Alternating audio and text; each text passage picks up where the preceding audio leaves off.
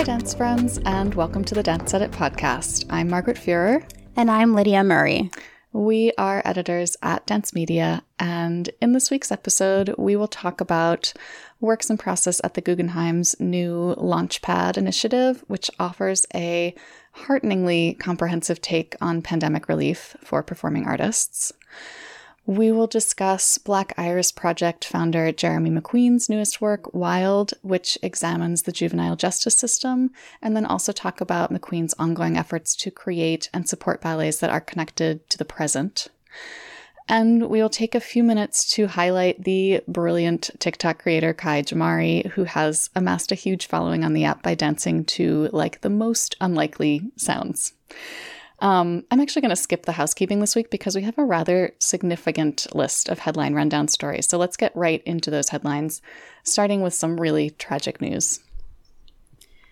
Last weekend, the dance world lost Nai Chen, the dancer, choreographer, and founder of Nai Chen Dance Company. Her work fused traditional Chinese and contemporary elements, and her company performed across the U.S. and internationally for over 30 years.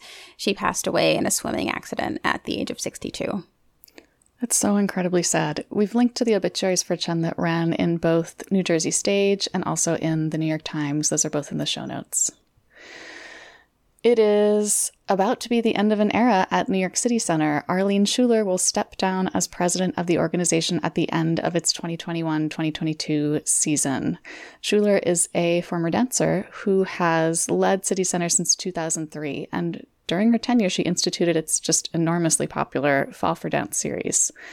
So Schuler will not be involved in choosing her successor, but here's hoping it's someone who's similarly dance-focused. Fingers crossed.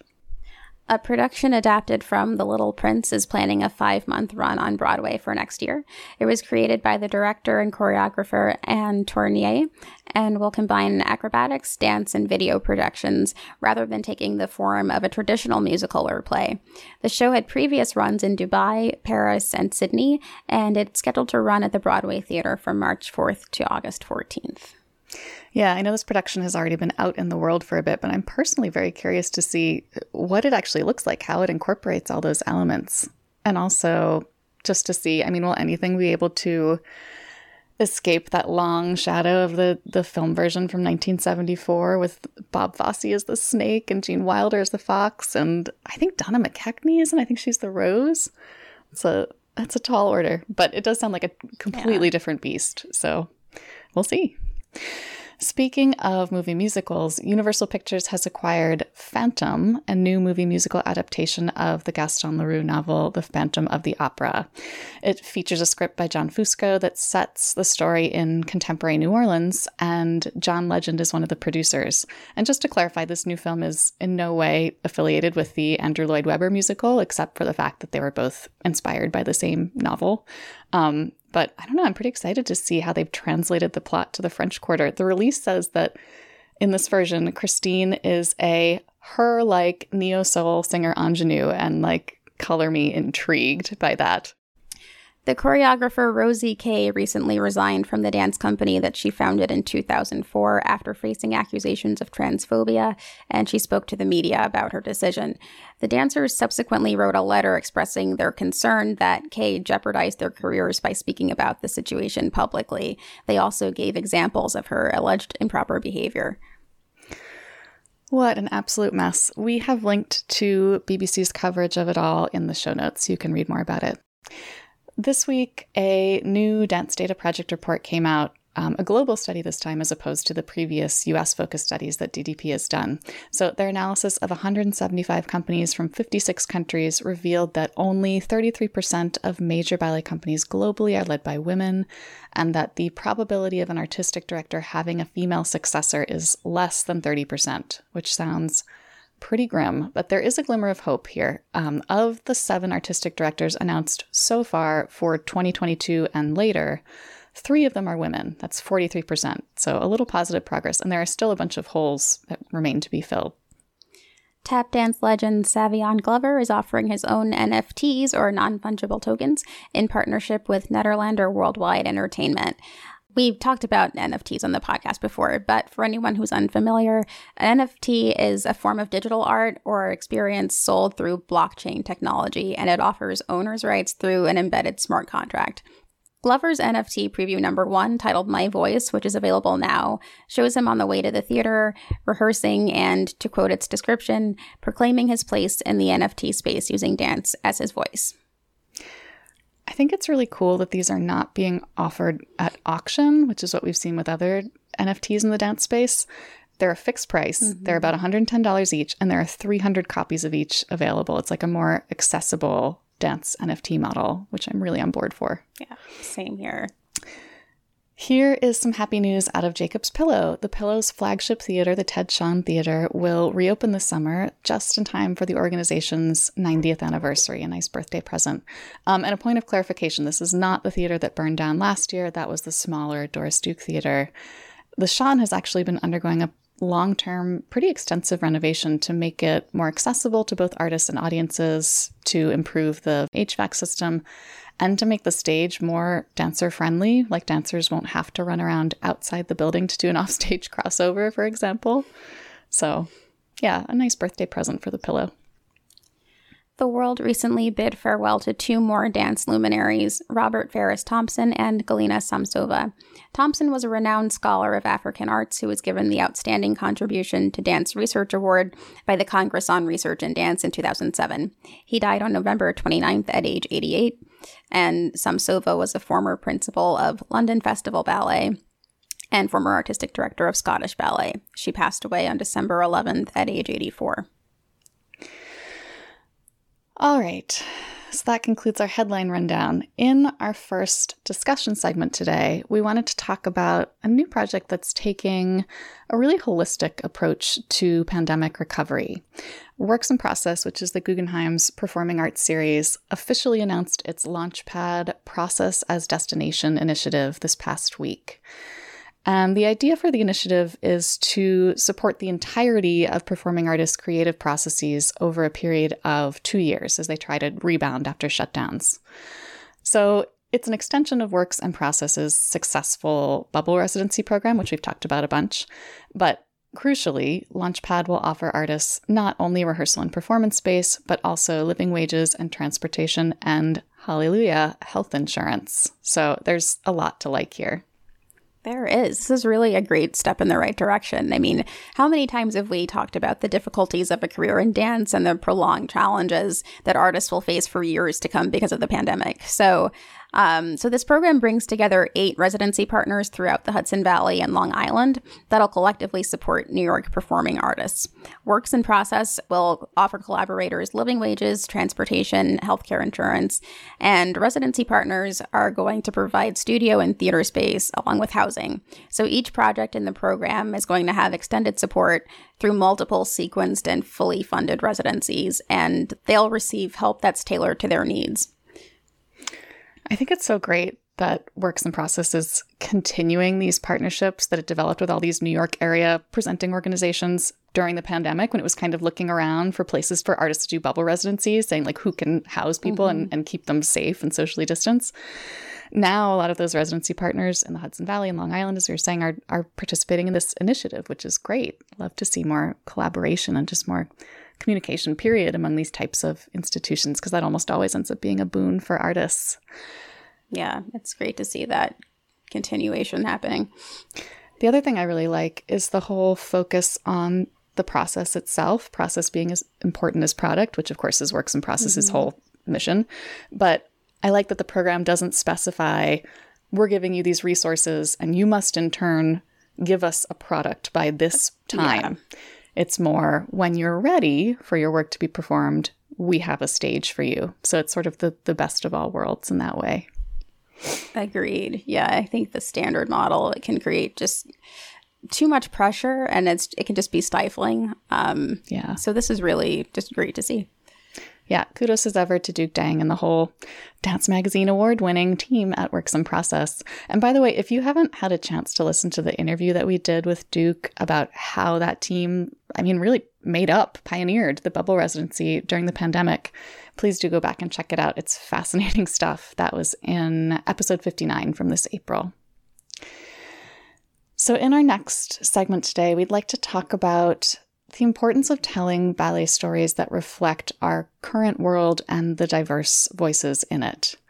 Choreographer Jeremy McQueen's latest work called Wild is exactly that kind of ballet project. McQueen is the founder of Black Iris Project, which is a ballet collaborative championing Black-centric work. And Wild is an exploration of how young people, especially those who are Black, are affected by incarceration. It was actually released as 3 films and 1 live event over the course of the past year, and those 3 films are now available for viewing on the Black Iris Project website. Point Magazine ran a great interview with McQueen this week discussing Wild and how ballet can stop living in the past. Yeah, I found Wild to be such a deeply moving work. My gosh. Yeah. There was just so much brilliance on display. But just a bit of background on the piece. So Jeremy McQueen visited the Legacy Museum in Montgomery, Alabama at the beginning of 2020. And if you're unfamiliar, the museum focuses on the legacy of slavery in the U.S. from the transatlantic slave trade to mass incarceration. And he saw a photo of a young boy in a cell who was facing a wall covered in sketches. And he thought about what his inner life might have been like and what traumas he dealt with. And ultimately the impact of incarceration on Black youth. And that idea is at the heart of Wild. It was also loosely inspired by the Maurice Sendak book, Where the Wild Things Are. The parallel there is kind of the focus on a young boy who's believed to be a wild thing. And in the context of McQueen's work, it applies in the sense of Black Americans being considered super predators or otherwise animalistic. McQueen also expressed concern that this wouldn't be appreciated as a ballet because he's gotten that feedback before. And he pointed out that this work really touches on themes that have been expressed in classical ballet for generations, like, Le Corsaire deals with slavery and that kind of thing. And of course, this has ballet choreography too, but that's so important. I mean, to have ballet continue and to evolve and take shape in these new forms that are modern and have contemporary relevance. Yeah, I thought his response to being accused of not making ballet, this isn't ballet, was exactly right. Just, if we include stories like Manon, which is about prostitution, and Le Corsaire, which is about slavery, in our definition of ballet, why can't a story about juvenile incarceration fall inside that definition? It's similar themes, similar ideas, similar feelings. The fact that he was the first choreographer to receive a Soros Justice Fellowship, that's an initiative that funds work reforming and discussing the U.S. criminal justice system. It does seem like dance, because it is a physical mode of expression, has a unique ability to communicate what happens to a person when they are physically confined, when their every movement is controlled inside a prison environment. And we talked about that on the podcast a few months ago in our discussion of choreographer Suchi Bronfman's work with incarcerated people. I think dance is also good at conveying the exact opposite, complete freedom. And we see that in the final film in the Wild series, which came out most recently and imagines a world without an incarceration system, that the ecstasy of that freedom, that physical freedom, is so much more powerful when contrasted so directly as it is in the Wild series with the anguish of confinement. Yeah. In These Walls Can Talk, the way that was constructed was McQueen kind of had a dozen or roughly a dozen professional dancers create and perform and film their choreography based on a prompt. And every dancer's work was inspired by photos and personal statements that were found in the book Juvie Talk by Richard Ross, who's a Guggenheim Fellow, who was also the photographer behind the image that McQueen saw at the museum. And then the videos that the choreographers made were projected onto the walls of a cell on stage that the dancer performed in. And that was kind of designed to create a contrast between his confinement and his limitless imagination. And that just kind of, what you just said, Margaret, kind of reminded me of that and how that took shape in the work itself. And it's incredibly effective.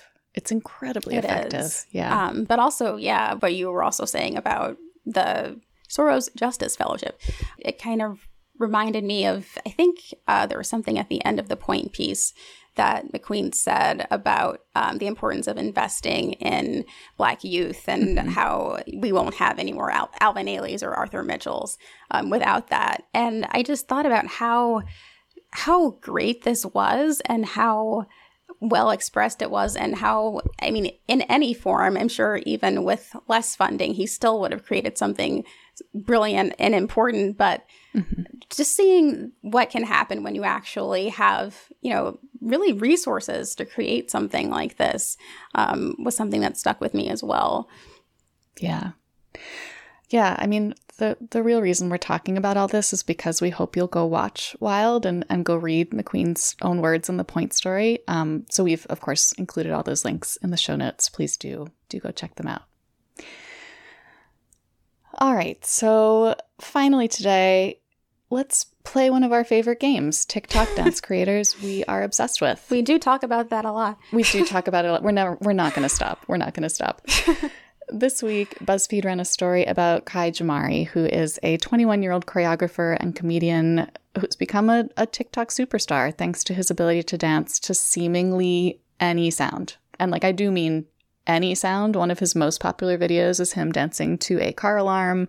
I'm personally quite partial to his choreography to the J.G. Wentworth jingle. He just has a genius for this very particular, very weird, very wonderful thing. And he's also a really good dancer. It's like everything we want from TikTok, basically. Yeah, he's amazing. It's that signature TikTok brand of accessibility and just zaniness, I guess, but in the best possible way. Yeah. He mentioned that he kind of started doing this because he thought, what can I do to make myself visible that everybody can love? What is no one else really doing? And he thought, well, I could dance to theme songs or dance to sounds that people don't really think that people can dance to. And he's so great at it. And like Margaret said, he's used a range of sounds. He's used a remix of the Netflix Ta-Dum opening sound. And he mentioned that he freestyles these, and it only takes about 10 minutes to come up with these. Which is bonkers. Yeah. Yeah. He says he just kind of says, hey, let me go outside and sort of see what comes to my mind. And he's gotten a lot of attention. He's gotten props from a lot of celebrities. And also he's mentioned that as a young gay male, his visibility online has helped him to not feel afraid of dancing in public and being himself to the fullest. So I love that. I don't know. I feel like we hear so much about bullying and terrible things happening on social platforms. And here's a social platform that's actually helping somebody express themselves fully and authentically. That we need more of those kinds of stories. Yeah. Was he one of the first people to do the Megan Thee Stallion body choreography to Adele's Water Under the Bridge? I don't know. He definitely contributed to that whole meme in a way that was, he's especially good at it. Yeah. But I also love, Kai is a professional dancer. That's a big part of why he's such a success, because he's truly talented. And in October, he choreographed and danced at the Rolling Loud Music Festival with rapper Dream Doll. It's just it's great to see this kind of creator, as you said, Lydia, getting real recognition outside of TikTok. It's translating into professional opportunities too. Yeah. And of course, he wants to continue to choreograph for celebrities. I hope he gets to. Yes. It's cool to see the evolution of dance on social media. It's like thinking back to the early 2000s or the early 2010s or so, when it was just kind of us in the dance community making videos for ourselves, class videos and that kind of thing. And then there was the concept video, and then there was the YouTube era where you had to have the perfectly polished class video, which is still ongoing. But now I think there are just more avenues to express your individuality as a dancer, which is nice to see. Yeah. Yeah. It's not just polish that matters. It's authenticity. That's what people are going for. Oh, that's a nice note to end on. All right, that's it for us this week. Thanks, everyone, for joining us. Next week and the following week, we'll have some special Best of 2021 episodes. Keep an eye out for those. And in the meantime, keep learning, keep advocating, and keep dancing. Bye, everyone.